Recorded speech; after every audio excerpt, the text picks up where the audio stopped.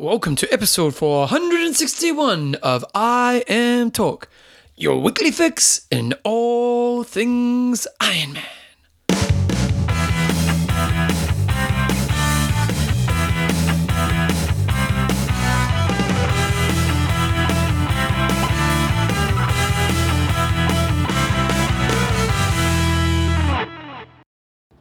Right, team, welcome along to episode 461 of I Am Talk with Coach John Newsom and Bevan James Oz. How you going, mate? It's Tuesday, Bevan. I'm always good on Tuesdays. Always good. You know what? I think Noah's building the ark right now. He is. This is your weekly weather report from Christchurch, New Zealand. Seriously, man, the world is ending outside right now, isn't it? It's Peeing down. But you went for a run last night? I did. Got a little wet. It's got a little bit wet. I put 4 jackets on. There's no point in putting 4 jackets on, I'll tell you that much. No. One wouldn't have even... No, 5 wouldn't have done the job. I went for a run as well last night. And it was one of those nights where it was pretty pouring with rain, but it wasn't cold, so it was actually quite lovely. Yes. Jumbo, I Am Talk is proudly brought to you by who? Athlinks.com. Social networking for endurance athletes. Extreme endurance. Your lactic buffer. And of course, our lovely patrons. And our patrons today, we've got Paul Yates, the creator. Yes, like it. You can do the next one. Levi Sticky Black Colasar. The Farnborough Fox, Mike Hewson. Tom Chopper Morwood. That's nice. And Uri. Uli. Urich. Uli. Ulich. Just go Uli. Uli. Flume. Yep. Mr. GF. Grand Fondo Uli. Grand Fondo, the GF. There we go. If you want to be a patron, you go www.iamtalk.me. Okay, team. In this week's show, we've got some news. We've got 2 interviews, actually. One interview's with who, Jumbo? We've got Andrew Messick on the show, so it's going to be rather interesting because we ask the hard questions. We don't back down. We ask the hard questions. But What do you have for breakfast? yeah, I'm really keen to see what he has to say about. Did you tell him we're going to talk about the 50-50? Yeah. Well, I did an email, so we'll see what we come up with there. But do you think you'll have a big announcement on the show? That is going to be asked as well. But the main thing I was keen to find out is we haven't heard much from WTC on their position around the whole women's movement to try to get 50 women to Kona. So we'll find out what their stance is. Oh, good times. Good cup of tea here, Jumbo, I tell you.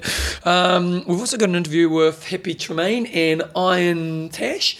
And they're talking about their possibilities website and what they're doing with that stuff there. So it's pretty awesome. It's an interview I did a few weeks ago, and I'll talk to you a little bit about that later on. We've got a couple of questions and answers at the end, but other than that, Jumbo, let's talk about some news. Statistic. Don't forget Statistic. Oh, what do you got in Statistic? Oh, yeah, in my notes, you didn't have anything in Statistic. I think I've got notes that haven't been updated. That's the problem. I did update them about half an hour ago. Well, there you go. That's the problem. Hopefully I'm not going to be falling behind the 8 ball here. No, you'll be okay. Okay. News. We have Ironman Austria coming up. Or even Australia even. Australia coming up. It is. So it's going to be...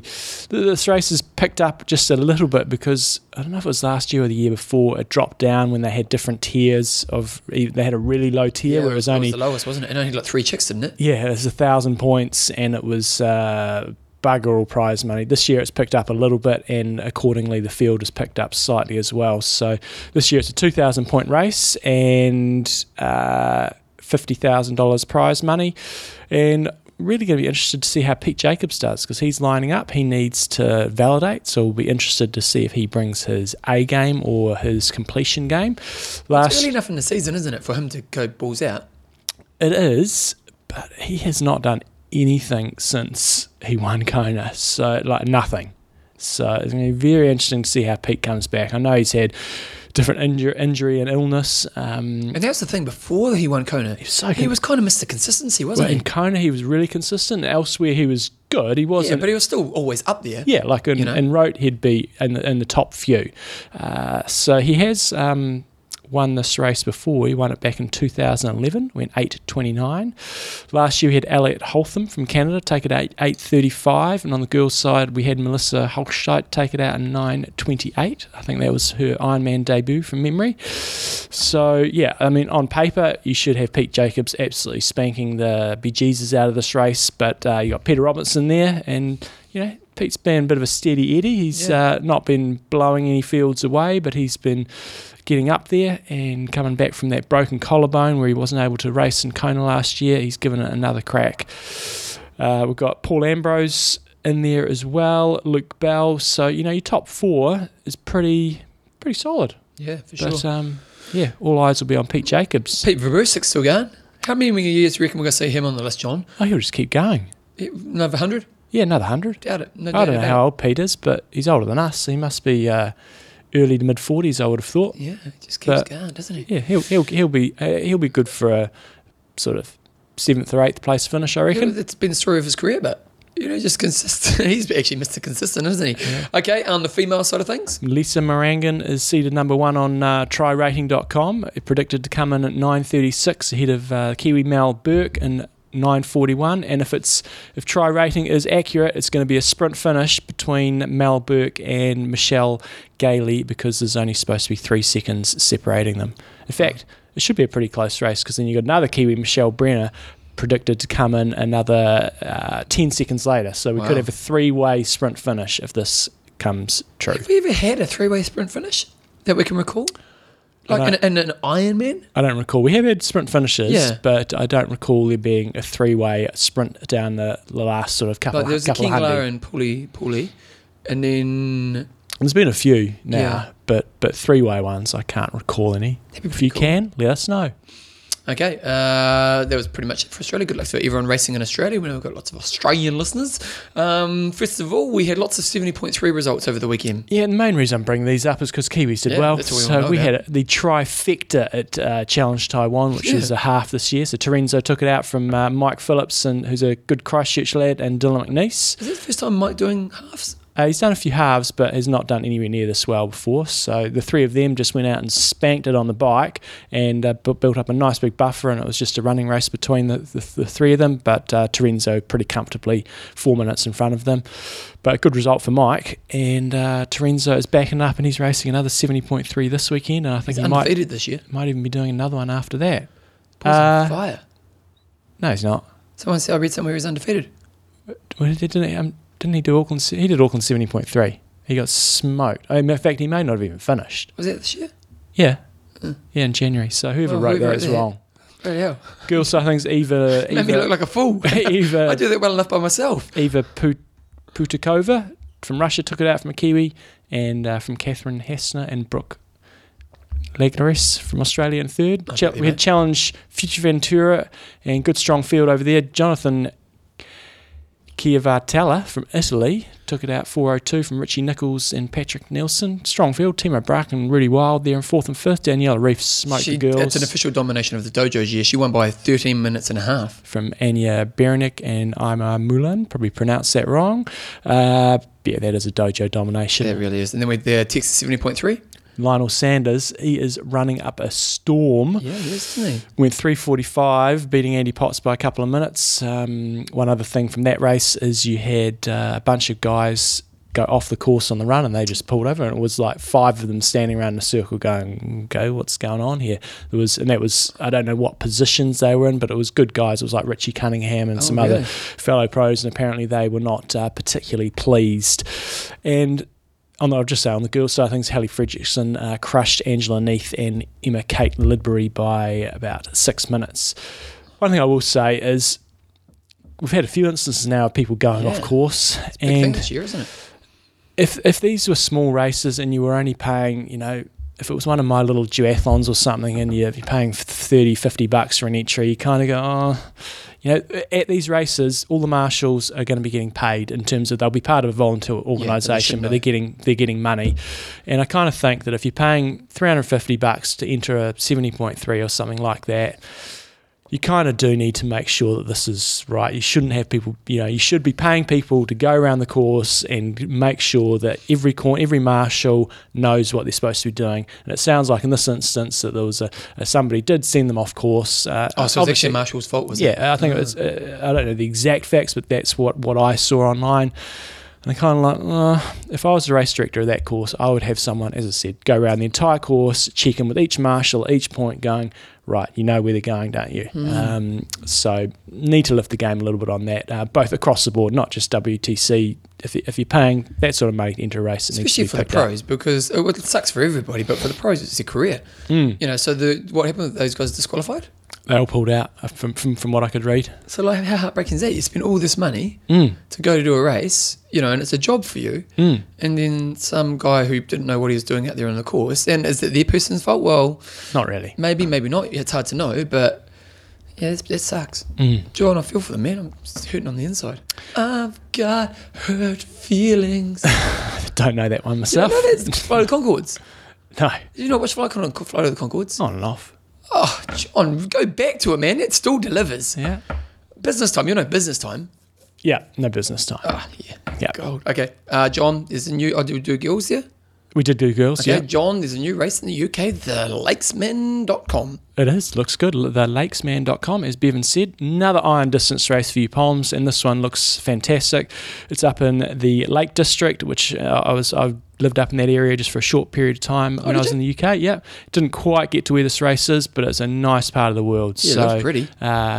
Check it out, guys, the lakesman.com, and they're really going, again, a bit like after the challenge model, they're really going for trying to look after the athletes as best they can rather than trying to make this a gigantic 2,000, 3,000 people race. They're really sort of targeting looking after the people, and it looks like a great course, so check it out, thelakesman.com. Okay, Challenge adds another new entry opportunities for people who are sold out of Challenge Route. So if you want to do Challenge Route, they've announced another, how many was it? About 40? 10 slots. Oh, 10 slots? Oh no, 10 slots at each half distance and 15 at each full distance race. Okay, great. And they're awarded, but they're going at a different angle here, and they do need to differentiate themselves from what WTC doing. So it's awarded to athletes who are judged the best ambassadors for the event they are racing in. This could be through social media activity, charity fundraising, or other activities as defined by the individual races. So if you're someone like a Joe Baxis who goes on, is on the internet all the time kind of promoting what she does, and you get in behind a challenge race and you kind of do a bit of work, you get an entry. Well, you still have to pay, would you? I don't know. I think you still have to pay. It just gives you an opportunity to go in. So, And so for like the races like Rote, which would sell out, it's a good opportunity if you are wanting to do like a Rote. Yeah. So it's different. It's a bit different. Kind of hard to judge if you go, right, I really want to go after that. It's like quite a subjective sort of thing. Oh, you did the best job, or you did the best job. I got 5,000 tweets, or you got 2,000. It's quite hard to judge, but yeah, in some ways, kind of cool. They're not necessarily going, right, we just want the fastest people at our races. They're going, we want the people that are sort of investing some time and growing the sport. The question is, how many people would this motivate? Like I don't know, like would it motivate? Like maybe for a road. No, this is for road. But is it for all the other races as well? No, this is for road. Oh, is it only for road? Yeah. Oh, okay. In that case, it makes sense. Yeah. Because road's definitely worth doing. Jumbo, your ITU update. Alistair Brownlee wins it. The Poms are back on top, both the boys and the girls. Bloody Poms. Bloody Poms. You know what I did the other night, John? I watched the marathon. Did you? Yeah, man. Whew, those guys can run. But it's exciting. I've never watched a marathon, to be honest. Do you watch it from start to finish, or Well, what happened was we went to a friend's place, and I've got a good story about that later on, but we went to a friend's house for dinner, and we were kind of sitting down, and then we were watching the Wellington rugby game just in the background. I was just in the background. And then after that, the marathon came on, the London Marathon. So we probably watched, and just kind of while we're having conversation, it's on the background. But we watched, the girls were about 40 minutes into it when we started, and we watched it right till the boys finish. Is it exciting? It's more fascinating than exciting. Admittedly, towards the end it got exciting. But it's a bit like Ironman. There's excitement, then just one person took off. Like it didn't come down to a sprint finish in either of the fields. But it was a good watch. I enjoyed it. They're pretty impressive. They're very impressive, very, very impressive. Whereas I'd be more interested if I was watching, say, an ITU race and it was a pack run coming off when you know all the people and stuff in there. If I'm watching a marathon, I don't have a clue who any of them are. No, I don't know any of them either. But the commentators were doing a good job of kind of letting you know who they were. Right. And you had like last year's winners. Like the world record's now 202. I didn't realise that. 202. Man, they are flying, man. And there was one girl, I think she was Spanish or something. She was just fighting, man. I think she got like 8th in the end, but she was fighting, respect. No, so it was pretty interesting. Anyway, Alistair Brownlee back on top, despite falling over on the run and tripping, and it wasn't an Alistair Brownlee dojo domination. It was a pack run for quite a long period, and that pack sort of just shriveled down in size, and then he all the big guns there. Yeah, pretty much. Yep. Not his brother wasn't there, but outside of that, pretty much everyone was there. So good to see he just pulled away from Gomez with, I don't know, maybe a K and a half to go and crushed it pretty convincingly at Really? that stage. But yeah, Alistair Brownlee Styles going, I'm not fit. It'd be good when I'm good when I'm actually a bit fit. And Does it break your heart? and then there's he's not. I don't think he's making any friends out there in the pro field, but I don't think he really cares. And then on the girls' side of things, Vicky Holland took it out, her debut victory on the WTS circuit. So It's really nice good to on be her. that good.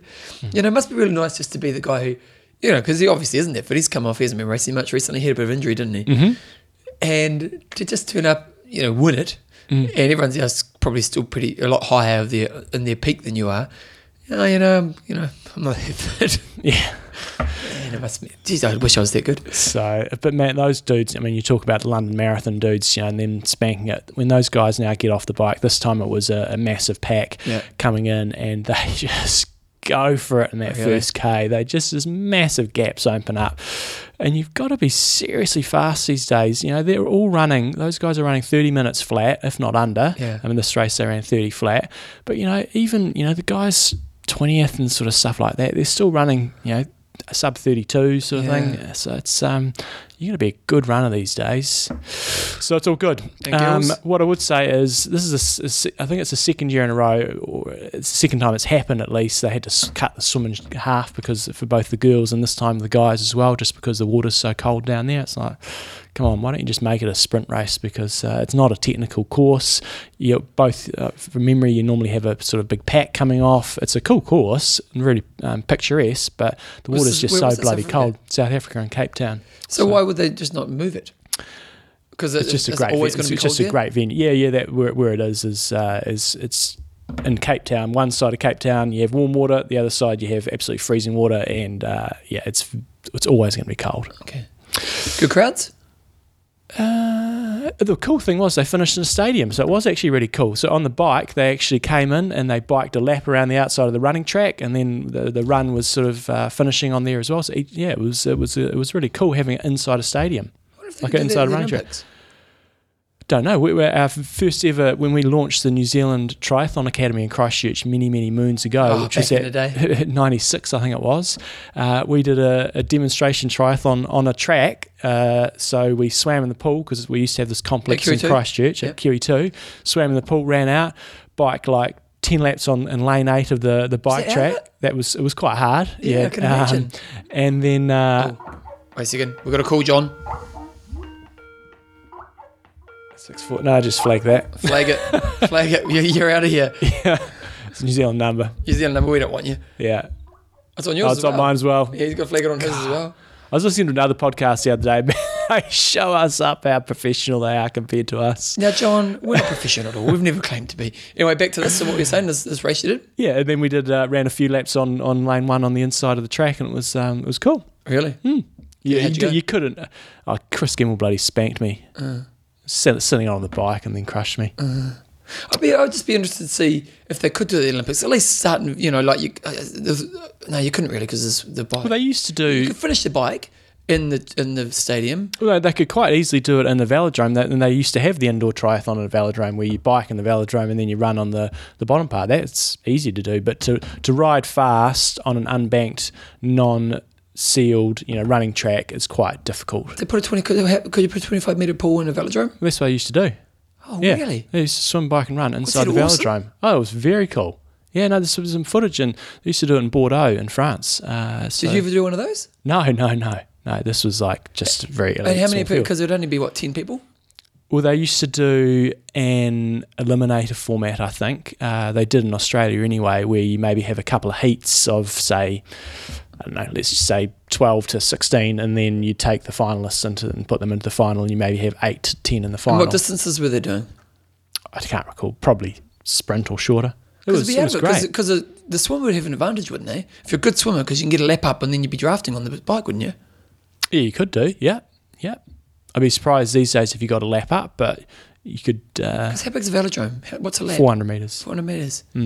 Oh, that's a cool idea. I'd love, imagine that. It'd be great to get to see that come back. Oh, yeah, that's fantastic. Okay.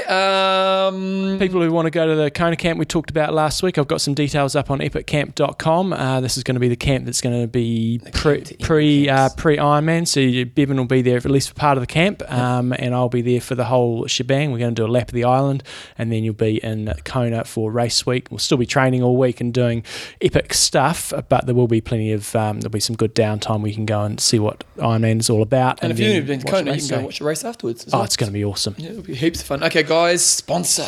And also before sponsor, Legends of Triathlon podcast. Oh, because I haven't got the notes. Oh, sorry. Because It's all right. So Legends will be out this week, and we've got Paul Huddle on there, and there'll be an auction for a wetsuit to any US listeners, and also we're going to have a second auction for a pair of core shorts plus a prize pack to go with that. So you get a pair of core shorts and like some other accessories like goggles and this, that, and the other thing. So a great way for you to get some product at a real discounted price, and it's also a way you guys support the show. Is there any other news I need to announce? No, that's it for now. You sure? Because I feel I've been cheated today. Yeah. Sponsor! Tell you what, I was going to talk about something, and we'll get onto that, but I've just started cranking the immune boost again today. Back it up. Why? Because of the rain? The kids. The kids. That time of year, they get everything. We had a day off yesterday in New Zealand. It was Anzac Day, which is our sort of war commemoration day, and we don't let our kids in our bedroom for cuddles and stuff very often. It's just the odd special occasion. But yesterday, Thomas came in and, he was breathing all over me, and Thomas is sick, and woke up this morning, and it's not good. Really? Not good? You're not feeling too good? You weren't too flash last week, were you? I was not good at all last week. Oh, man. I never get sick. Get on that immune boost. I am. The immune boost is starting to be cranked. The other thing, though, guys, this is something to make sure that you feel comfortable taking any products from Extreme Endurance. They're tested and certified for banned substances. So there's a company called Informed Choice and Informed Sport, and basically Extreme Endurance are required to send them products, or they come in and test them. So you guys can be rest assured that you're actually not taking anything that's banned and giving you it does give you an unfair advantage if you have it, because it's fantastic for your training and your recovery, but you need to know, you can be safe that when you go into races that you're not going to be testing positive, not cheating or anything like that.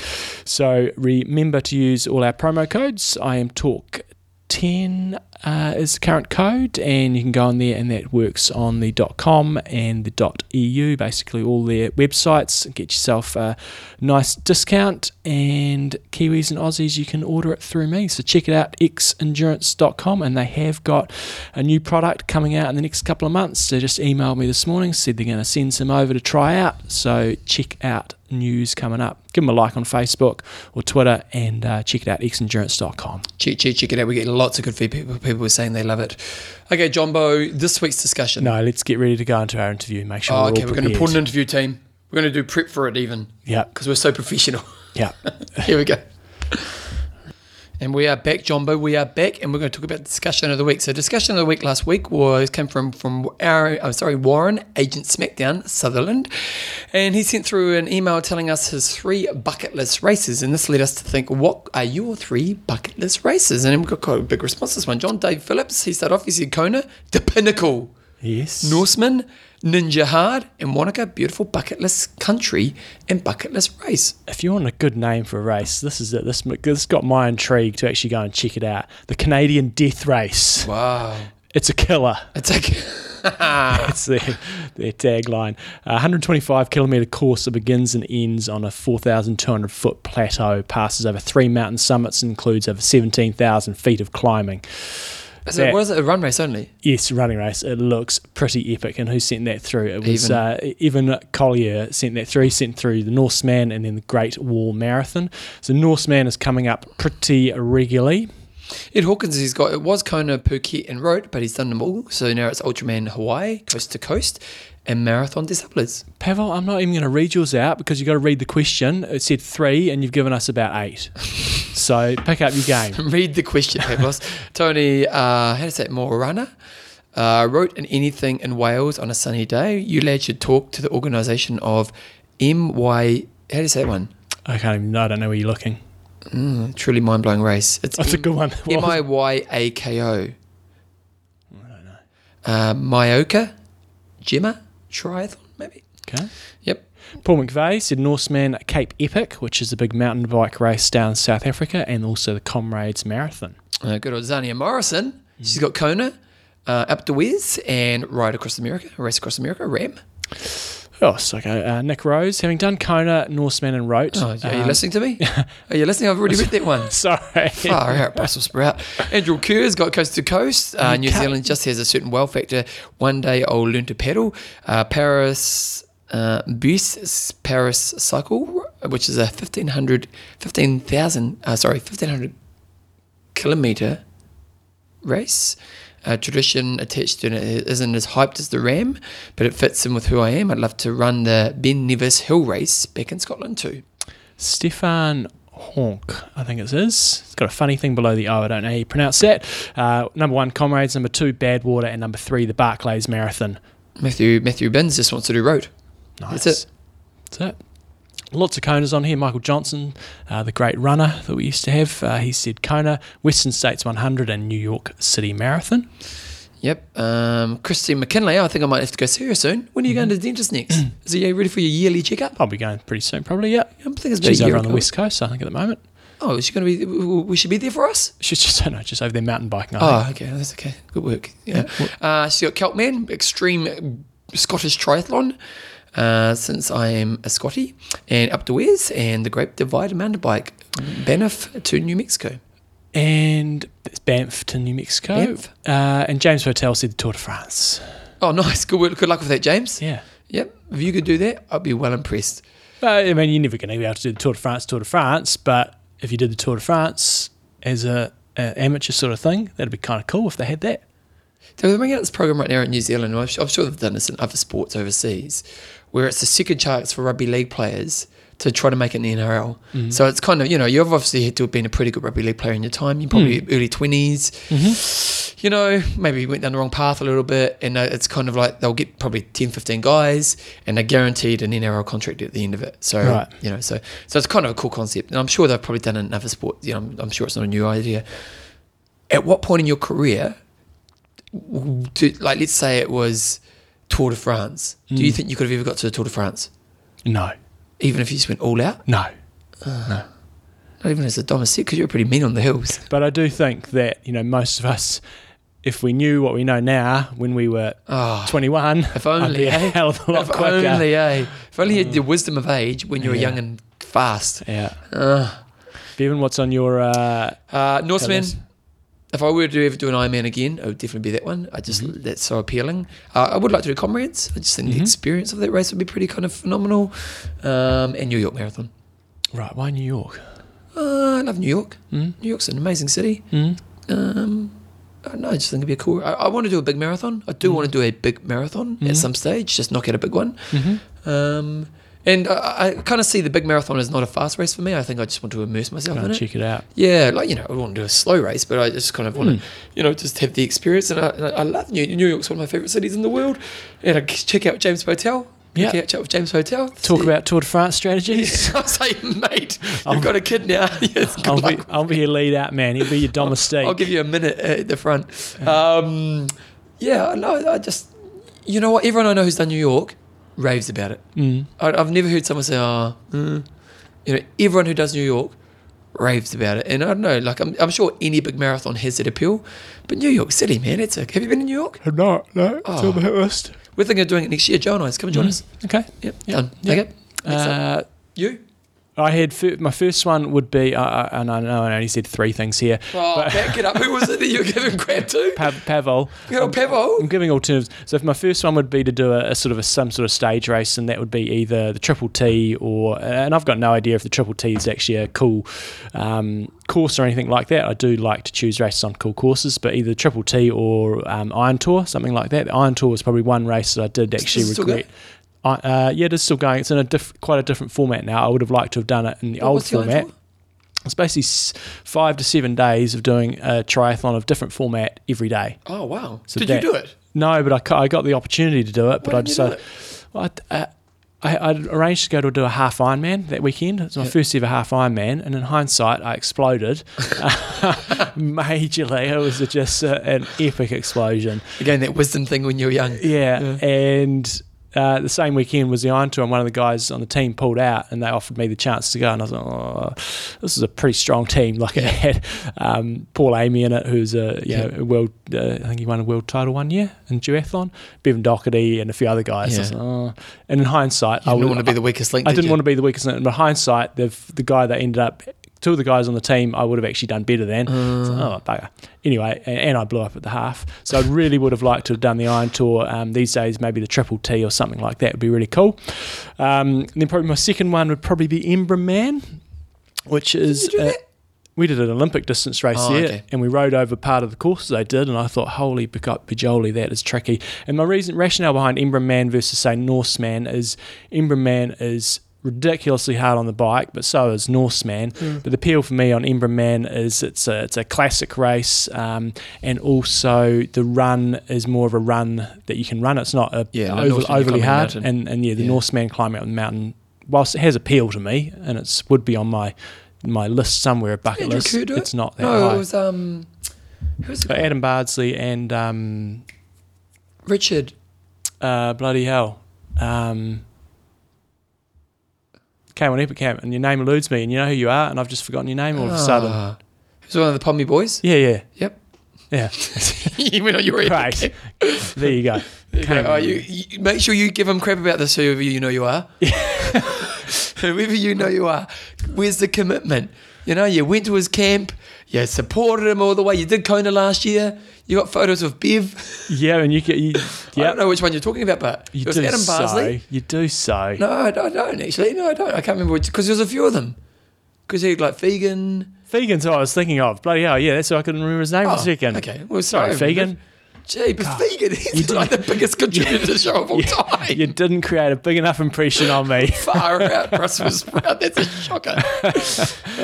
Will you remember me in the morning? Well, obviously not. I've tried to erase Fegan from my memory bank. See, he's shifted over to a different part of my brain, and you're nothing to me now. You're nothing to me. I think he stopped doing triathlon, but I did notice they were doing a camp up in the Lake District last weekend. Oh, there you go. There you go. So I do still follow you, Fegan. Don't worry. Yeah, Jesus, Fegan. And then, so Embrunman would have been right up there. And if I couldn't get to Embrunman, Nice would have been right up there as well. So I've got a very French theme here. But what you're doing is you're bringing back old races. Oh, yeah. Well, no, you can't do them. Embrunman's still going. Yeah, Nice is still going. Would you still do Nice now? Would Nice still be a bucket list race? The bike course really appeals to me, the French bike courses. Yeah. And then my third and final one, I don't actually have an exact specific race there. I like to do. So you've actually done 5 so far, but I like the way you've. No, I'm going to break it down into Iron Tour. Yeah. That's actually not still around, so maybe I'll go Triple T. I'll go Triple T, Embrunman, and then I'd need to find a race, something like Laguna Phuket Triathlon. I like.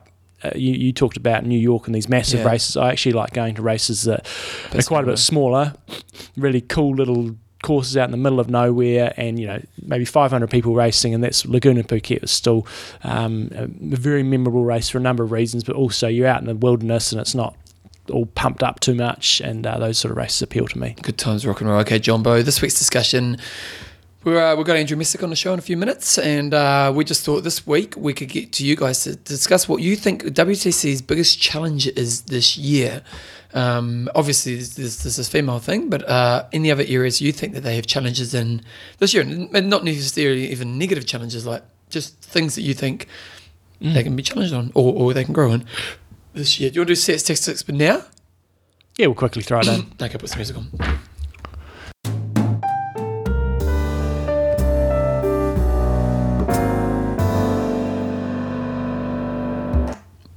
Stats-tastic. It's fantastic. Okay, John, but what's your goss? It's a pretty straight stat this week. Hao Tao did the London Marathon. He looked a little bit slightly disappointed when I saw his Facebook post. Right. And he did put on his Facebook post, maybe this is why. And he had a photo of his splits. He did a PB 10K, a PB half, a PB 25K, I think it was as well. He still did 2:30, so I can't be that disappointed. So the stat this week, Hao Tao went 2:30.07 at the London Marathon. I'd like to know if there's anybody else out there who is an Ironman athlete, age grouper, that has been faster than that. HYWEL. There we go. I'm just trying to find his Facebook. Here we go. Hal Davies. And he's even, we gave him the name Hao Tao, and he's even got that on his little page terms of that's on his Nice, on his website. And Hal Tao is a smart man. He's going to be on the show in the next couple of weeks. I popped him a Facebook note and he's keen to come on. He's got a picture of him running. I think it might have been London last year, and this is on his blog page, in his Hawaiian shirt. And then That's right, he always runs in a Hawaiian shirt. what he's done in the background is there's some sponsorship banners there.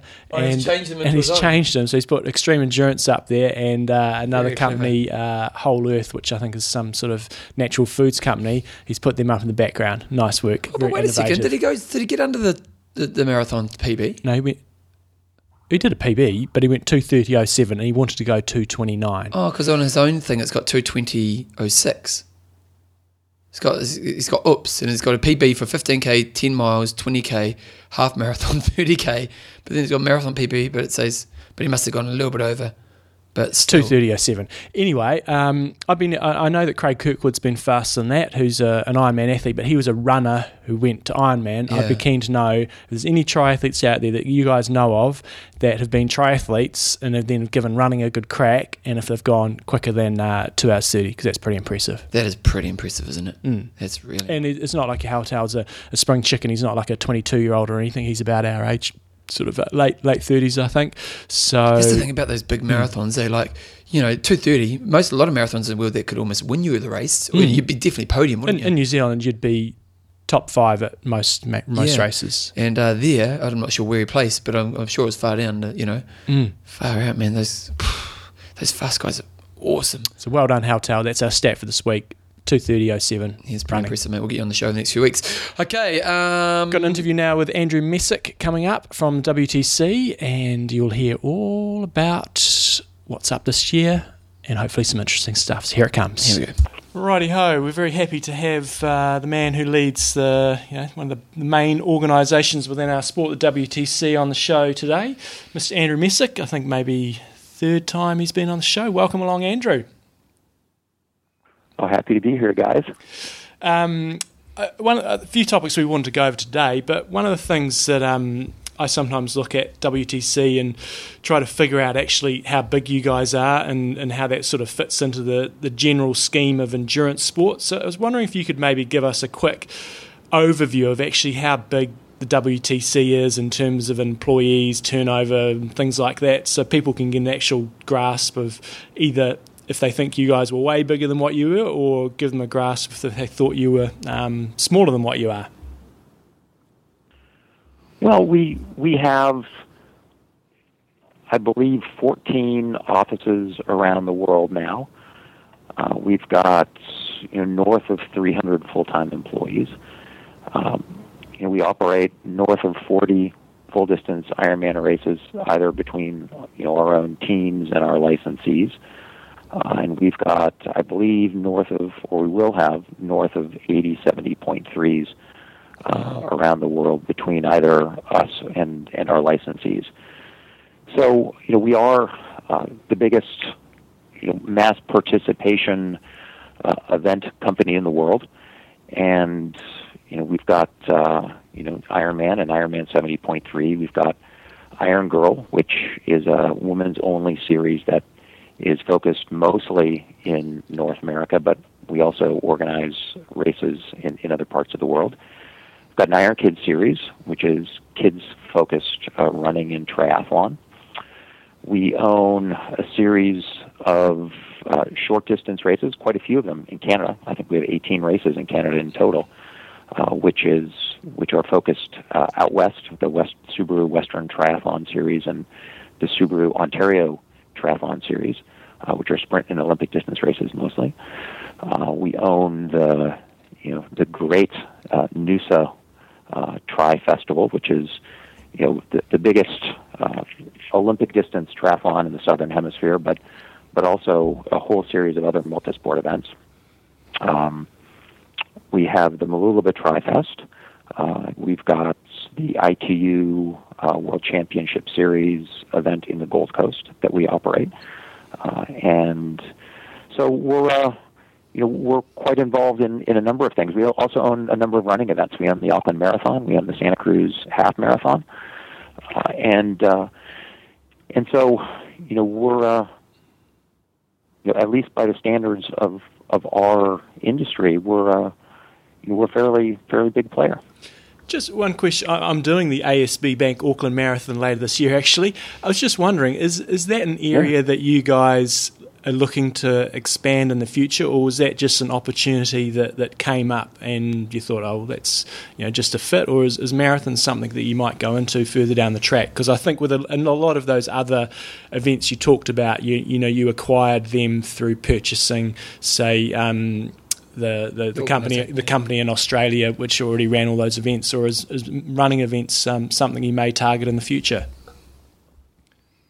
Well, there's in particular with the ASB Auckland Marathon, we think that it fits well with what we're doing in New Zealand. We have an experienced and highly capable team of that has for many years operated Ironman New Zealand. We brought on the Taupo half, which is now the Taupo 70.3, and our good old friend Wayne Reardon is doing more and more with us. And because we've got deep relationships with sponsors, deep relationships with athletes, deep relationship with AT, the Auckland Tourism and Economic Development Agency, it made a lot of sense for us, because we feel like we've got a lot of knowledge about how to organize events in New Zealand, and we feel like we've got a lot of knowledge about how to create events that are going to make Kiwi athletes happy.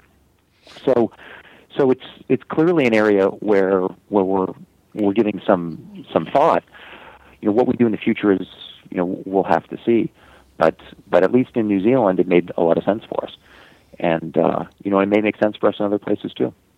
You come from the cycling world. You did a lot of work in Tour of California. How does it compare what WTC is doing to maybe some of the big cycling organisations? Well, I think one of the things that makes us really different from everybody is that we really are a global company, and we have offices and people in Asia. We have offices and people in Australia and New Zealand. We've got offices and people all over North America, all over Europe, in South Africa.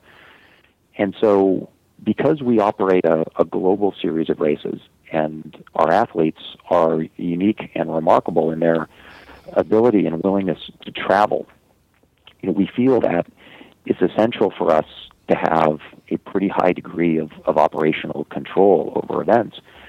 Because if you're an athlete, you don't necessarily know or care about whether an event is owned by us and operated by us or owned by one of our partner licensees. So we feel like it's really important for Ironman to make sure that we've got an ability to deliver a certain standard of race and a certain standard of athlete experience at everything we do around the world that has Ironman or Ironman 70.3 on it. Mm-hmm. So consequently, we spend a lot of time and a lot of effort making sure that all of our races around the world are executed at a certain standard. And so even races that we license, I was at Ironman Taiwan 2 weeks ago, and that's a race that we license. But we had 3 of our full-time guys up there who were making sure that we were helping our partner and making sure that everything that needed to be done was done. And we think that that's an area where the investment that we're making and the effort that we put in is warranted and justified, because operational delivery is really hard. It's really complicated. It's tricky. It's local, and we feel that an athlete anywhere in the world who chooses to do one of our races should have a bedrock level of athlete experience, and we're prepared to invest time and effort to make sure that happens. One of the areas where you guys sometimes get some negative feedback, and whether that's justified or not, is some of the race coverage. So if we look at Kona, for example, you have live streaming coverage all day over there, but some people feel that it should be better. At the end of the day, we're still a very niche sport. So do you think, relative to say cycling, do you think people's expectations around what you can deliver and what within our sport and say Kona, do you think their expectations are in the right place? Are you happy with the job that you do with coverage in Kona, or should we expect in our sport Tour de France style coverage? Well, I mean, that's an interesting question, and part of what makes the job that we do interesting and challenging is how much our athletes care, and the commitment and the passion and the expectation, frankly, that they have around everything that we do is really, really high.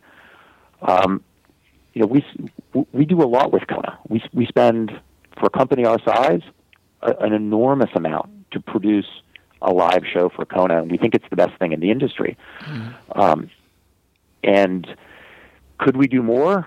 We have 3 motos at Kona. The Tour de France has, I think, 8. The Tour de France, also is a race that generates, extraordinary amounts of television support, and they can afford all of that. Whereas a race like ours, even Kona, the overall audience for Kona is a tiny, tiny, tiny fraction of what it is for the Tour de France, which is a month-long set of television content for broadcasters around the world. And if you've ever been to the Tour de France and you've ever looked at the television compound, the amount of investment that not only France Television makes, but all the unilaterals that what NBC Sports and every other broadcast puts into the production it dwarfs what we could ever do. We think that we do a good job. We're trying to get better. We think that the Kona broadcast has gotten better. Things that we're doing this year, we're introducing live GPS tracking for our championship events. We did it at Melbourne. We did it in South Africa. We're going to do it in Texas in a couple weeks' time. And, we're working really hard, and I think we're doing a good job in improving the experience of the broadcast and of the live coverage of our races. It's really different. And, for the Tour de France, there's pivotal and decisive moments. It's a very, it's the type of event that broadcasts really, really well. Long-distance triathlon isn't as straightforward in terms of being able to create a compelling television product. The races are long. There aren't decisive moments that are predictable the way that professional cycling is. But I think we can do better. I think we are doing better, and I think we expect to continue to push the edge of what's possible in the broadcast and live distribution of our races. And it's an area where we're spending time and effort and money. This time of the year can sometimes be a bit quiet on the triathlon news. The races are a bit more spread out. But one thing that's been in the news a lot lately is the woman, the pro woman trying to get 50 women for Kona. And we've seen a lot of stuff going on social media, but we haven't really seen much of a response from WTC on this. So what's your sort of stance on the whole 50 women to Kona, and what's your sort of side of the story from a WTC perspective? Well, I think first and foremost, I think that the group that is advocating for 50 slots for Kona, I know most of them. The ones that I do know, I like and I respect. I understand their argument, and I can understand that from where they sit, they believe that it's the right thing to do. We have a different point of view, and we believe that the way that we've always allocated slots to Kona, the biggest groups should get the most slots. We think that is the fairest way for the overall community, and that what is having proportional representation is is the way that we can take the best care of the most people in terms of getting them into Kona. And I think it's important to recognize that it's we're never going to make everybody happy when it comes to Kona. And that's largely because we could fill 20 Konas. Everybody wants to race Kona. It's the race that's on everybody's bucket list. It's the hardest race to get into. Fewer than 3% of our age group athletes qualify. And in certain age groups, the male age groups in particular, between 35 and 50, fewer than 2% of athletes qualify. And so it's really, really hard for people to get into Kona, and people want to get into Kona really, really badly. And so whatever mechanism that we use to allocate the incredibly scarce slots is going to leave some group saying, I should get more. And we get that. And, it's not all lost on us. But ultimately, in any given year, you can only put as many people into the race as you can put in. And that at some level, in any given year, if you give more slots to one group, it means another group is going to get less. And so while I understand and respect where they're coming from, today already, women professional athletes have an easier path to Kona than their male counterparts. And a higher percentage of them qualify. And we think that arbitrarily adding additional slots for there to be absolute parity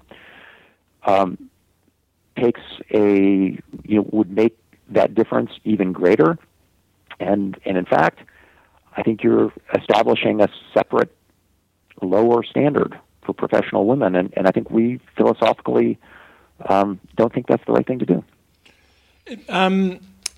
Do you agree that it's had there's quite a bit of negativity around it from because they're being very, very active on the social media, and that's, like it or not, it seems from our perspective that it's having it's like a PR nightmare for you guys. PR nightmare for you guys. So, I guess is there any plan to change it further down the track?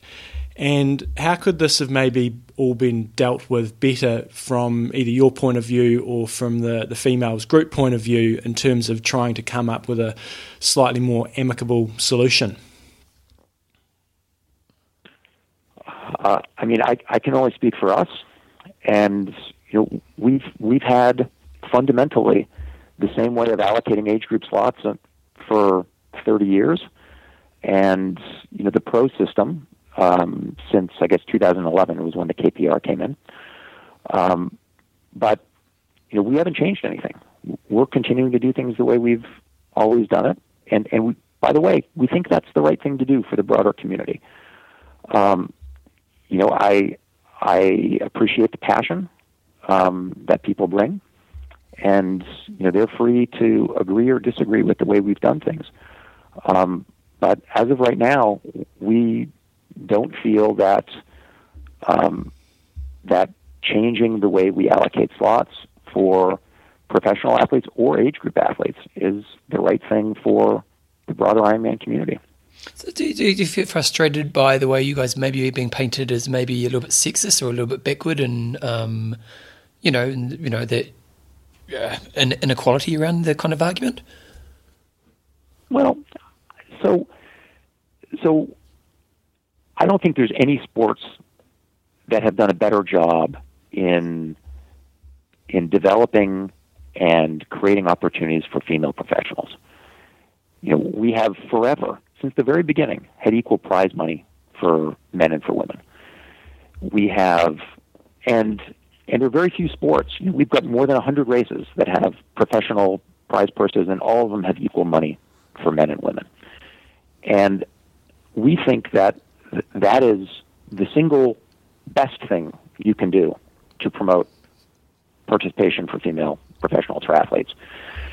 It is a fact that we give away all of the allocated prize money to men, but we don't for women. We are unable to today give away all of the pro prize money, because we have a number of races every year where we have fewer professional triathletes in a race than we have prize slots available. And so there isn't really an easy and simple solution. And I wish there were, but arbitrarily creating quotas for women, for pro women, doesn't feel right to us. What feels right to us is to look at the root causes of why Ironman in general is, at an age group perspective, 80% male and 20% female, and why, from a root cause perspective, there's twice as many professional men competing as there are professional women. And to focus our efforts and energy there feels like the right thing for us, and that's what we're doing. And so, the Women for Tri initiative is focused on how do we bring females into the sport, and what are the differences in terms of men and women in why they become involved in the sport of triathlon, and how do we engage in pragmatic activity to encourage females to participate in the sport. And whether that has anything to do with professionals or not is a question that we haven't answered yet. But our belief is that the right long-term solution for solving the issue of both age group and professional women in our World Championship events isn't quotas, but it's figuring out how do we encourage more women to be a part of the sport. And so that's where we're spending our time. And look, we have a very passionate group of athletes who feel very strongly, and part of my job is to let them express themselves to me. And every email that I've received, I've responded to, and every person who's called me up on the telephone, I return their phone call. And so, I feel like we are being responsive, but I think there's a big difference between being responsive to people who want to engage in a productive dialogue and, engaging on Twitter. Because one of them we think fundamentally is pretty productive, and one of them is less fundamentally productive. Yeah, you made some very good points there. Appreciate you commenting on that. Now, whether you know it or not, a few years ago when you came on the show and you talked about the Legacy program, I think for a while you were the record holder for the most downloads on IM Talk. I think Brett Sutton may have overtaken you now. What's all that about? But, when we interviewed him. But so I think you're still up there in the top 2 or 3 in terms of biggest number of downloads. So have you got any major announcements for this year? I guess looking at 2016 in general terms, is there anything significantly different we're going to see this year that you'd like to either re-emphasise or any new news? Well, so here's the story of 2016, and of 2015, and this is an extraordinary story. In 2015, we'll have our first race in Poland, our first race in Croatia, our first race in Turkey, our first race in Ecuador, our first race in Uruguay, our first race in Indonesia, first race in Vietnam. In all of these countries, there is a developing and burgeoning long-distance triathlon community. And athletes are being attracted to the sport of triathlon and are being inspired by the journey that they take to become Ironman or Ironman 70.3 athletes. And we're really excited to be helping to bring the long-distance triathlon and all of the things that make us personally passionate about the sport. We're pretty excited about the fact that we've taken powerful steps towards being a dramatically more global company, and for Ironman to become a company and a series of races that attract athletes from all over the world. And so, it's been a big area of emphasis for me in the years that I've been here, for us to become a less North American-centric company, for world championships to really be world championships, and for the pool of athletes who compete in our races around the world to come from everywhere. And it's happening. It really is. And it's taken 3 or 4 years, but it's happening. And I think what we're seeing on the women's side is going to happen too. And that over time, we're going to see more and more women coming into the sport. It's going to be something we care about. It's going to be an area where we spend time and effort and resources. And we really are looking forward to seeing a future that, in which Ironman is not just about, North American, Australian, New Zealand, and German men racing, but we're going to be more global. The color of the athletes is going to be different, and the gender of the athletes is going to be different. In 5 years from now, I think we're going to be seeing, a very different pool of athletes in Kona, in our world championships, in our races around the world, and I think it's pretty exciting. And I feel pretty good about where we stand in that journey.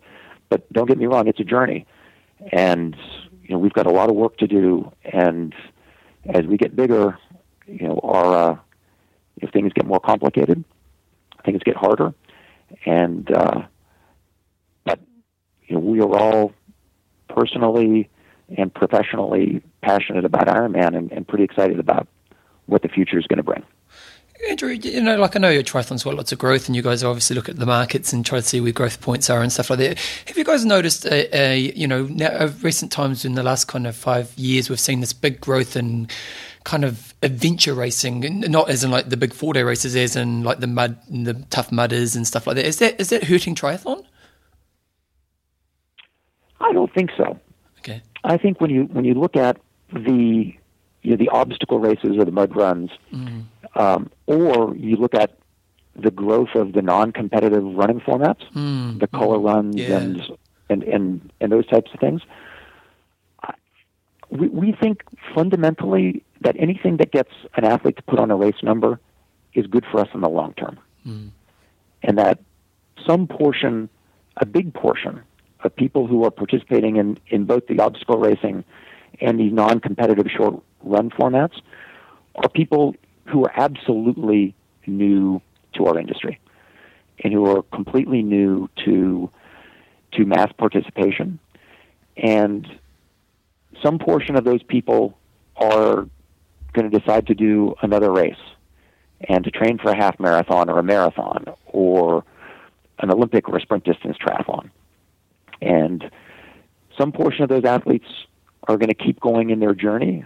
And as long as they do, and as long as we as an industry are able to create great experiences for them, the broader the base of the pyramid is, we think the better for all of us.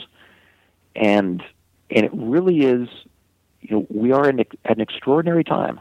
And that, I was just in Asia for our 70.3 in Putrajaya, Malaysia, and Ironman Taiwan. And there are vibrant endurance communities emerging all over Asia. I met a couple from Shanghai in the airport in Kaohsiung on my way back from Ironman Taiwan. They told me that the Shanghai Triathlon Club has 2,000 members. Holy moly! Yeah, impressive. And that blew my mind. Yeah. But there is, running is booming, cycling is booming all around the world, and triathlon, we think, is going to continue to boom too, as long as we're able to create great races and great events, and that's really our focus. And we think that we've got a lot of runway in front of us to be able to continue to create great events for our athletes. Final question for you, Andrew. What races are you going to do this year? I saw you at 70.3 in Honu either last year or the year before. What have you got planned yourself? So I'm doing the inaugural Vietnam 70.3. Cool. So I'll be in Da Nang for that, and I'm going to try to limp around the course and not embarrass myself. I promised our partner in Ecuador that I'll do the 70.3 in Manta in August. And I'm contemplating and currently negotiating with my wife whether I'm allowed to do a full distance race in the northern Joys of fall. negotiation. We all know about that. Andrew, thanks for making yourself so accessible. As you said, you've always responded to us, which has been fantastic, and it's just fantastic, I think, for you guys to get your point of view out on especially the women, and that made some really good sense. So yeah, as always, thanks so much for your time and everything you do for the sport. Oh, it's a pleasure, guys. I'll see you at the races, huh? Yeah, sweet, Cheers, mate. See you, mate. Okay, we've actually pre-recorded that, so we don't actually know what's happened in the interview right now. But Fascinating you guys will. stuff. But again, once again, we delivered, didn't we, John? Yeah, they're getting 75 women in Kona. I did not see that one. I did not see that one coming. So, sponsor. There's going to be 20 guys and 75 Yeah, women. they've changed up, really turned around on this one. Sponsor. Athlinks.com. Yep, tell us about it. I'm signing my kids up. Oh, back it up. My kids are going to be on Athlinks. That's actually not a bad idea. They did a running race at the weekend. How'd they go? They won their age group. Oh, wow. Both of them won their age group. One of two. Hey, a win's a win. Win's It's like a win. bodybuilding. I did bodybuilding years ago, and bodybuilding in Christchurch is not a big sport. So often you'd win just by entering. So they did well. It was just we were there, and they needed a couple of people to fill teams. And I said to the kids a couple of days before, "Do you want to do this race?" And I said, "Yep." And so we went and did it. And What was the race? It was Hagley Relays. So they did I don't know. It was maybe Couple of metres. K and a half. Yep. I think it was supposed to be 2K, but it wasn't 2K because Thomas How'd you go? went 9:30. We did. Our team got second or third. Your team. Yeah. What happened to you? Bad day at the office? I would go B or B minus for effort, maybe C plus for performance. What was your time? 14:29. 14 for 5K? No, it was like 4 point sort of cross country, so distance doesn't mean too much. I'm going to have to get used to getting checked. Oh, really? Yeah. Now's the time. The age has happened. I didn't run very well, and I didn't have a good run. It's just to blow the cobwebs out. Yep. But even if I'd had my best run, I still would have got checked by at least one check. She is very, very Who's good. Rosa Flanagan. She's like world class sort Okay. of. Yeah, she's still a junior. That makes it even worse. But I don't know if she got a medal at the World Junior Champs last year, but like She's all class. she was 50 seconds in front of me. So Wow. I mean, if I'd had a good run, I would have been 20 seconds quicker. But I think I got beaten by about 3 other chicks as well.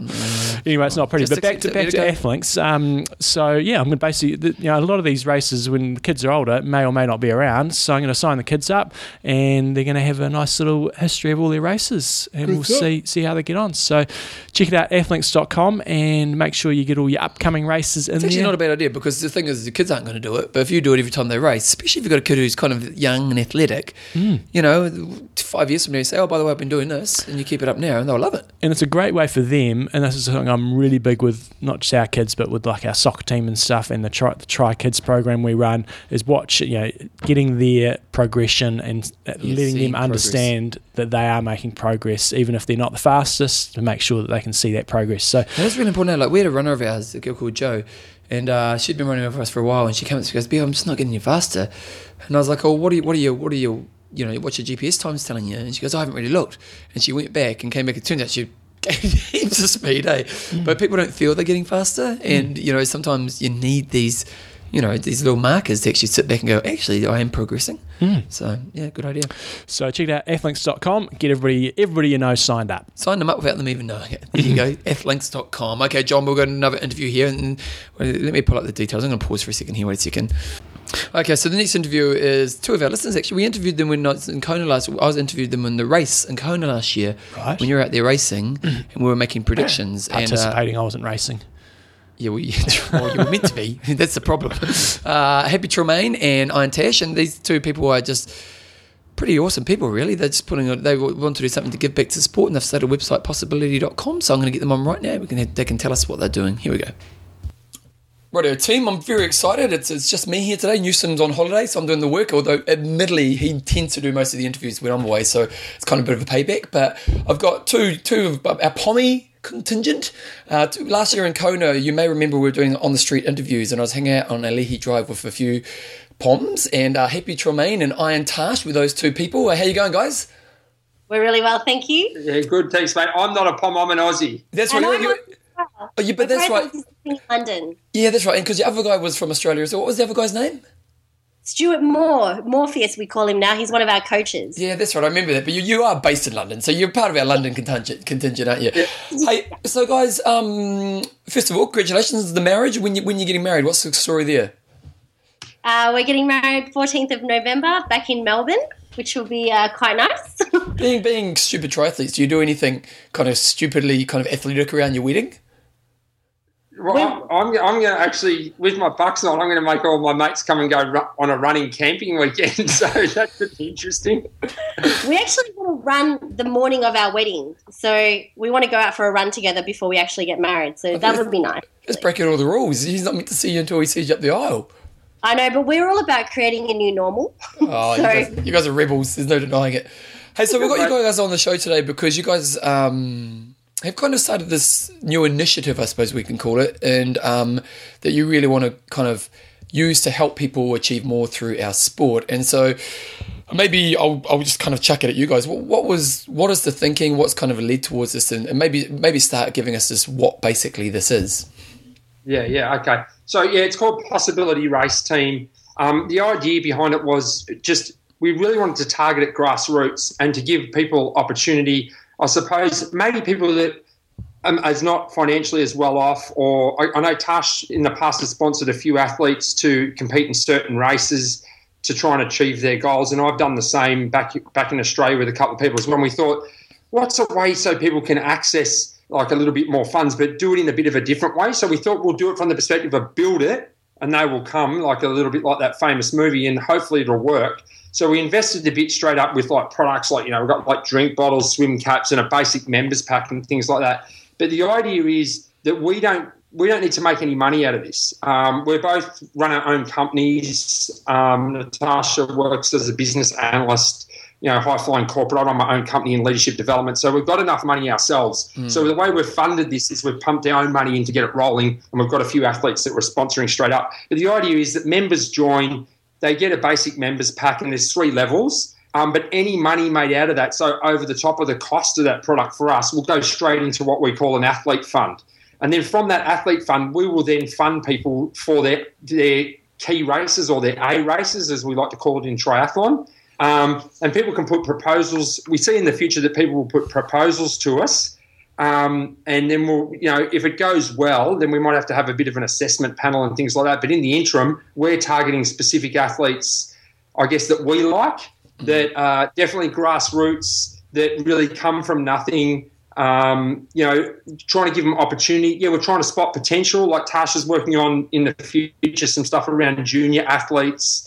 And also we have thought about a few key pros that we're starting to meet and things like that. But really people that are struggling in the sport, to an extent, and not initially we weren't going to offer coaching services or any of that. It was really about a global online community of like-minded people really trying to help each other. But now we're going to offer coaching services, but with a different sort of, perspective. We're going to focus on mindset rather than the actual like specific programs, because there's so many programs out there, Bevan, So we think that's easy for people to get, and we'll offer those for free. So we'll give online programs for free, and Stu Morpheus Moore and I are working on getting those up as well. So does that help? Like that's... Yeah, so I suppose there's kind of 2 angles that I'm curious about. So first of all is there a specific kind of athlete you're trying to support? Like, is it people who are trying to make it to become pros, or is it your everyday person? Is it your total newbie? Like, when you thought about this, who is the outcome or the person you're trying to support with, the proceeds that you guys will raise? Yeah. I think initially everybody. I have friends. I know people that qualified for Kona, for instance, last year, but because of funding didn't take the slot because they couldn't afford to pay. Yeah. And I just sat there thinking to myself, I'm in a position to help. So I want to be able to do that. So we created that team to do this, to help people to get there, because these are people that have got the gift to go. We want to help them get there. Then there's also the newbies that start off and, they have potential, and you just never know what they can achieve. If they're just given the opportunity to give it a go, they may find that they're bloody good at it, and then we can help them soar. So, and I think from at the moment where we stand right now, we want to be able to give everybody the opportunity, whether you're a pro. Obviously, the big time pros have got their own sponsors and everything out there. But, you know, the upcoming pros, the juniors, the elites that are coming through from a junior level through to senior level, those kind of guys. So I imagine right now, if I'm listening to this right now, you know, on the show, and I'm, you know, into triathlon, and I'm maybe, you know, getting to Kona this year, or I'm up and coming pro, this is obviously going to be pretty attractive to the person who would be able to get use of your services. So I imagine you're going to get a kind of if it all goes well, you're going to get a lot of kind of people wanting what you will provide. So is there kind of filters around how you're going to do this, or is it like, have you thought about that process? So for the first year, we want to increase the team membership. So we have a Shoot for the Stars membership. We charge $188 and they get a massive pack of stuff. But they also go into the draw to win a free race entry of their choice. And we're going to run that for 12 months. And last month we ran it for the first time, and one of our members won, and he'll choose a race that's relevant to him. I think Rob Hemming. So when we get to the point where we get... Go, Rob. Go, Rob. Well done, mate. But when we get to the point of actually, if we get a panel of people, then we will sit down and put a process together of how do we actually assess so that it's fair and equitable for everybody. Yeah. Well, you go. Sorry. It might be, and this perspective might be a bit blue sky for you, but our perspective is like, because we're going to try and target sort of more corporate organisations as well to help fund us. Yeah.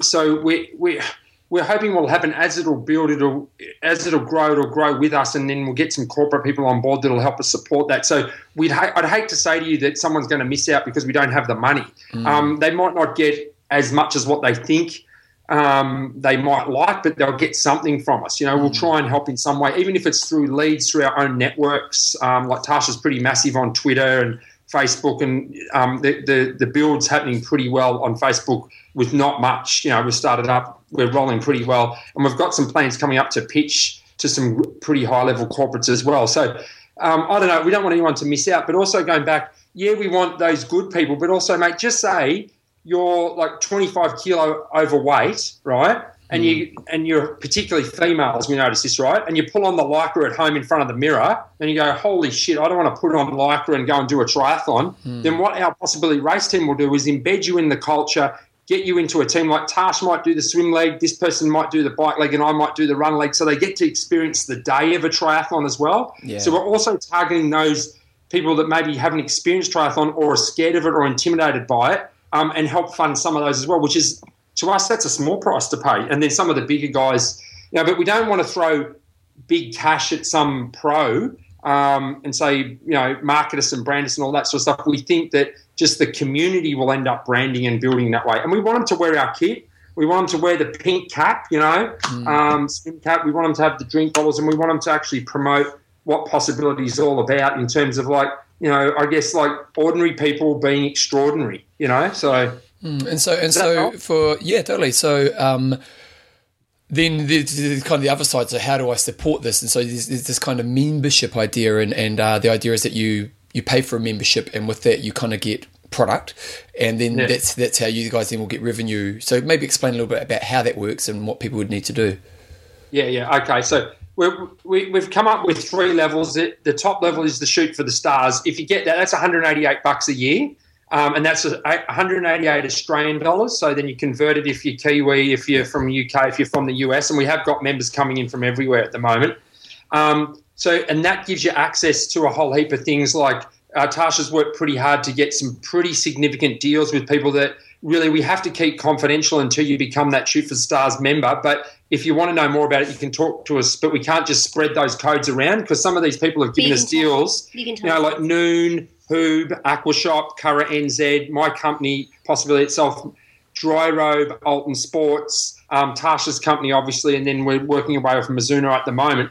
And some of those discounts are quite significant, and then also, obviously, ability to go into draw. Then there's another one called Grassroots. That's $88. You get a little bit less product, but you get access to all the coaching services, the free online programs, and still get the discounts, Tash. Yep. Yeah, you still get the discounts.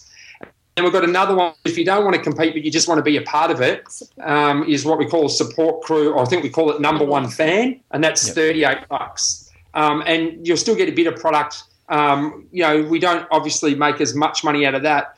But what ends up happening is any money on top of what the cost of it is goes straight into the athlete fund.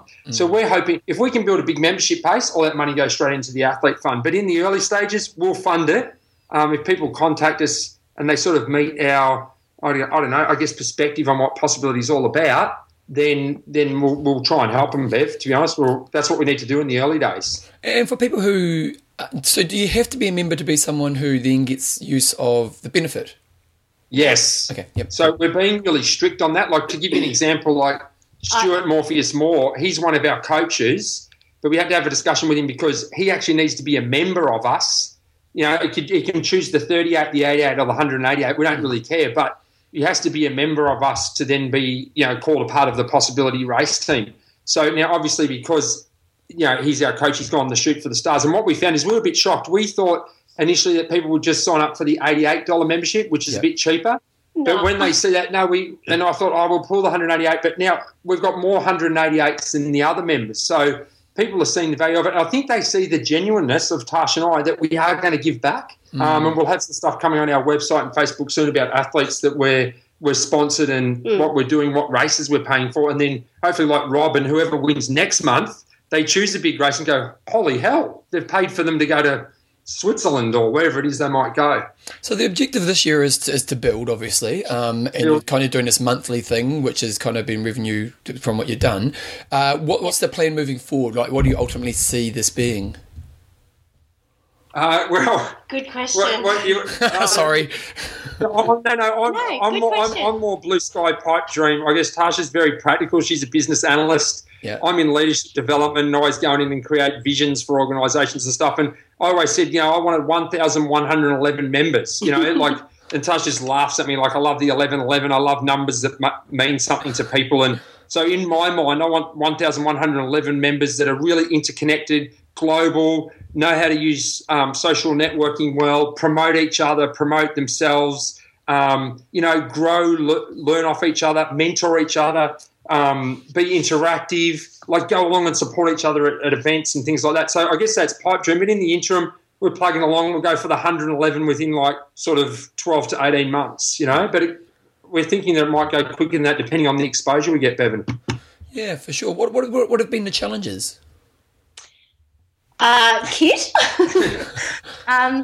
So for me, being a female, and I'm also curvy, so I'm not lean as I'd like to be. So getting a lycra is, I'm the typical girl that will look in the mirror in the lycra and think, oh my God, if I'm going to create kit for my team, it needs to be flattering or as flattering as possible so it's comfortable for everyone to wear, guys and girls. So I think at the moment the biggest challenge is, finding and choosing the right kit supplier. We've got designs going all over the shop.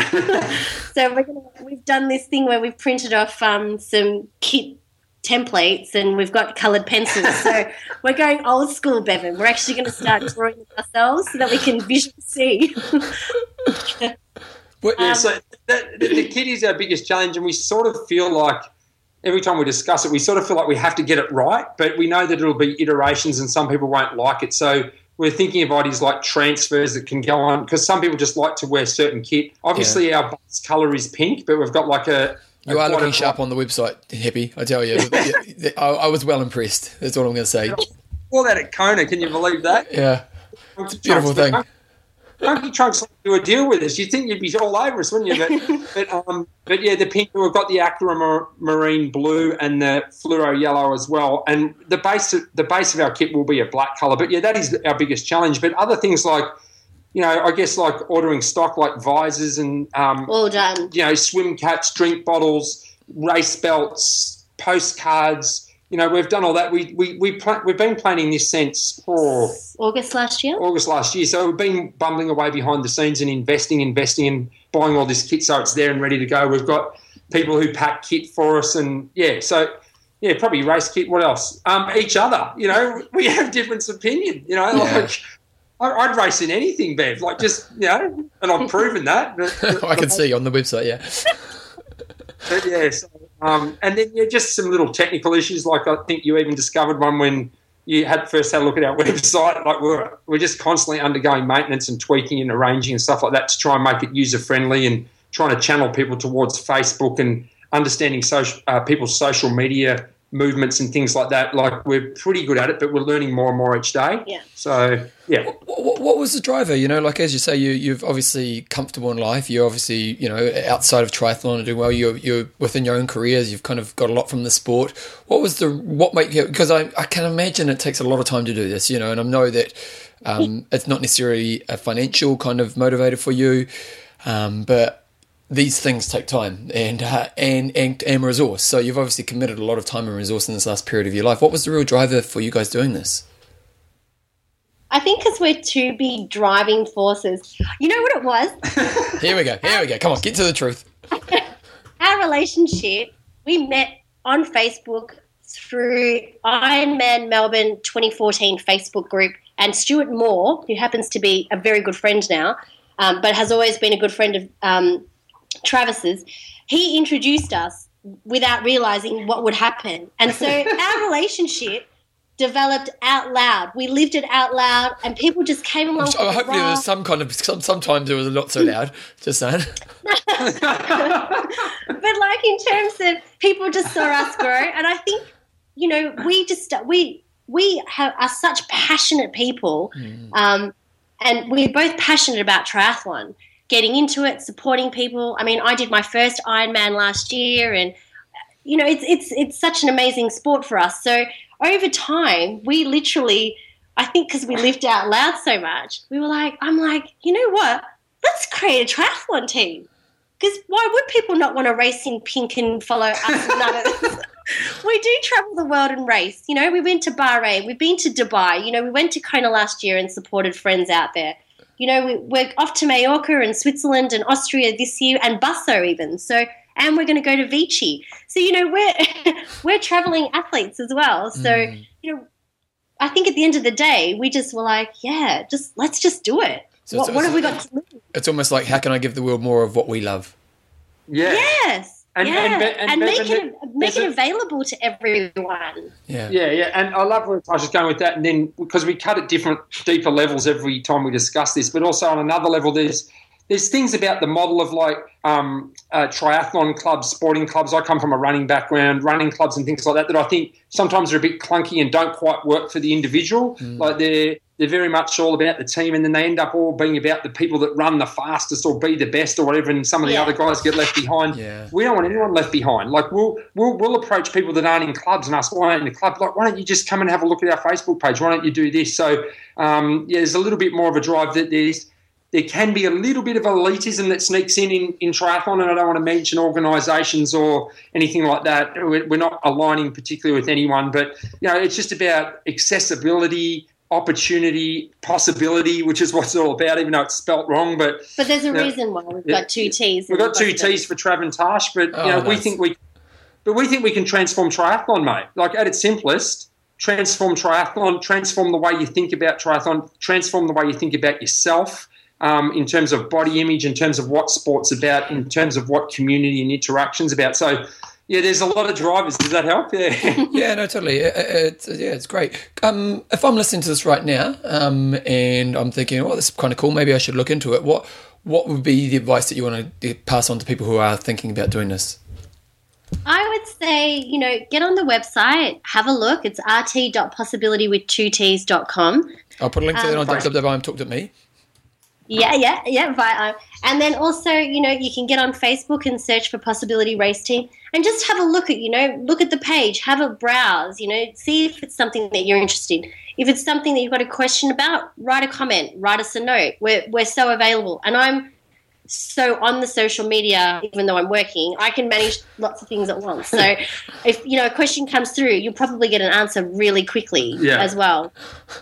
I had a friend who was a lawyer, and he was always like that. And I was like, because they charge by the minute. And I was like, who are you charging to respond to my email so quickly? I guess I know what it's like. If I ask a question, I sort of want to know fairly quickly. So I'm always about delivering over delivering if I can. Yeah, and if the people come to us and it is a no, we'll tell you no straight away. Like, we're not going to go, we'll see what we can do. We'll say, this is what we've got, this is what we offer, this is how we can help you, you know. So, and there is a real spirit of generosity and giving back if we can, Bet. So we think as we go along, we'll link with some like-minded people. So that's how we'll slowly build that athlete fund up. But So I suppose- jump on IM. Give us a link. You know, hopefully you'll give us a link on there and stuff. I'll like give you a that. link. So- Don't worry about that. I'll give you a link. So guys, if you are listening, and I suppose ultimately, if you are finding that you just want a bit bigger sense of community support, those kind of bigger things that are actually probably more important than just kind of racing, check them out. It's rt.possibility.com. I'll put a link to that in www.imtalk.me. Check them out, and you can look at the membership options, and obviously there's a cost, but they've got pretty reasonable price. And then what you can do is you can kind of check out, and who knows, that they can end up supporting you financially, or help you move towards your goals. Not even financially, because I think it is just that whole knowing other people, like community. Like, it's funny, I've got my running business here in Christchurch, and the biggest thing we've done to be successful is build community and its sense of community. And we've, like you guys have talked about, that whole, most running clubs are about who's the best, and we've actually we don't even promote the fastest runners in our group, and it's made us so more accessible to everyday people. And it seems like what you guys are doing is a very similar kind of philosophy, and it's obvious you guys are very passionate about this. So good luck, and keep us updated with what you guys are doing. And again, check it out, guys. And if you are interested, you can email these guys. Check out their Facebook page. And thanks for your time today, guys. Good luck for the wedding. Yeah, Thank you. Yeah. Well, send us through some photos. Yeah, we will. Yeah. We will. Spread the possibility. Hashtag spread the possibility. Awesome work, guys. Thanks for your time. See ya. Thanks. Jumbo, we are back, and there's those two there. So again, go to the website possibility.com. It's a really cool idea, and far out, man, they're putting so much time and energy and just for kind of altruistic ways just to give back to the sport. So, check it out. And if you're interested in it, go to the website and become a member, and you can do great things with these guys in their little world there, the Jumbo. Nice. We have a couple of prize winners from our Trainer Road competition a little while ago, and Adam Philby and Derek Atkins. Oh, really? Yep. Did they win the race? They did the challenge, and they did the... How did the challenge work? How'd you win? You had to basically complete it. Oh, really? And so it was, what was it? It was 10 rides within 14 days, or 14 or 15 days. You did it. You designed it, didn't you? I helped design some of those sessions were cracking sessions. Like Did you do them all? No, don't be silly. Don't be Don't be stupid.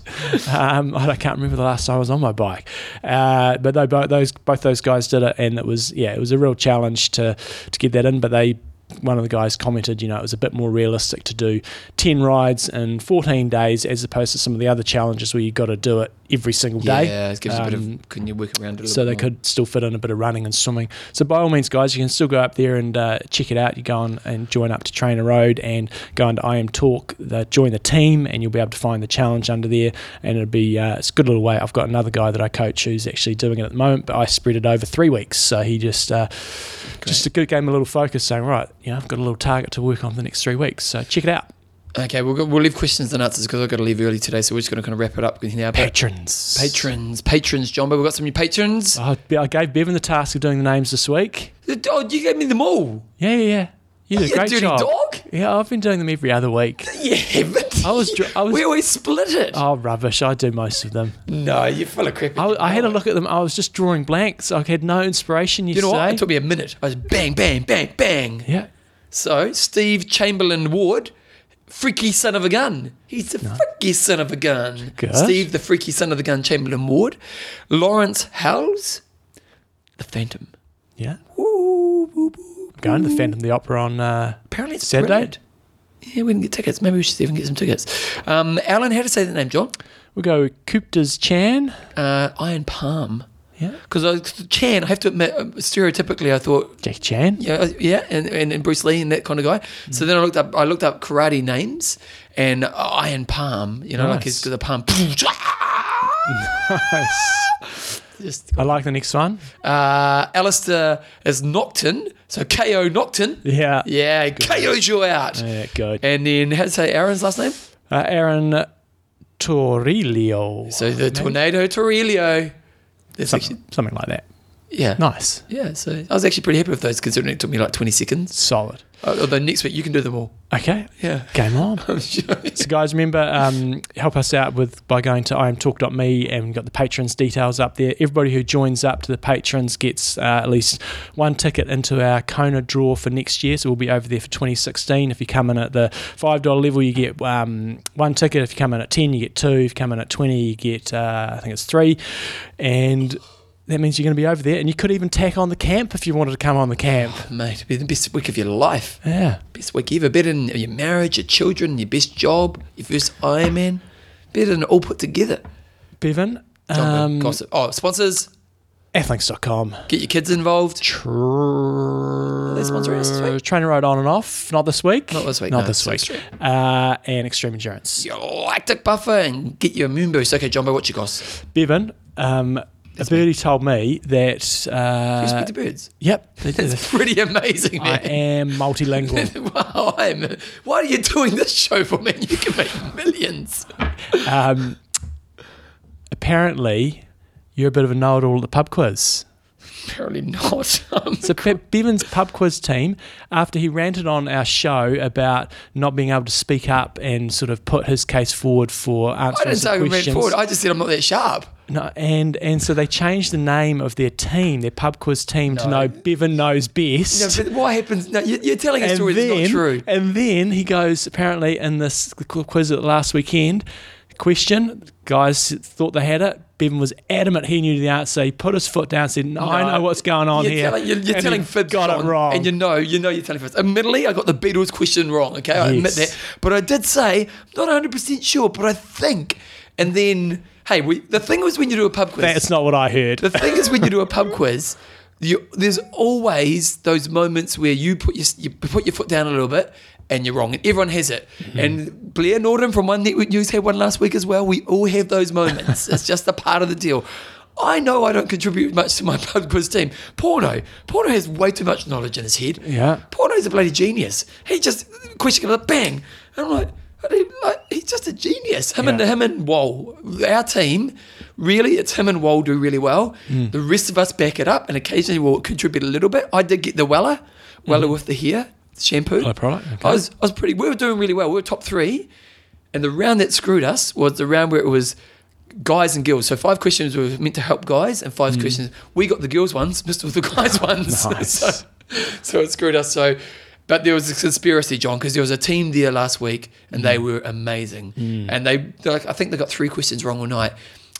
I think some cheating weekend down, John. Right. I'm thinking they're on drugs. Yeah. Because like even John Thompson, one of our runners, he's in the team that always wins in another team, and they had like their best night ever, and he was like, "This team's phenomenal." So I'm just it's suspicions. Suspicious. What you goss? Some goss. First running race last weekend. Apparently went Poor performance.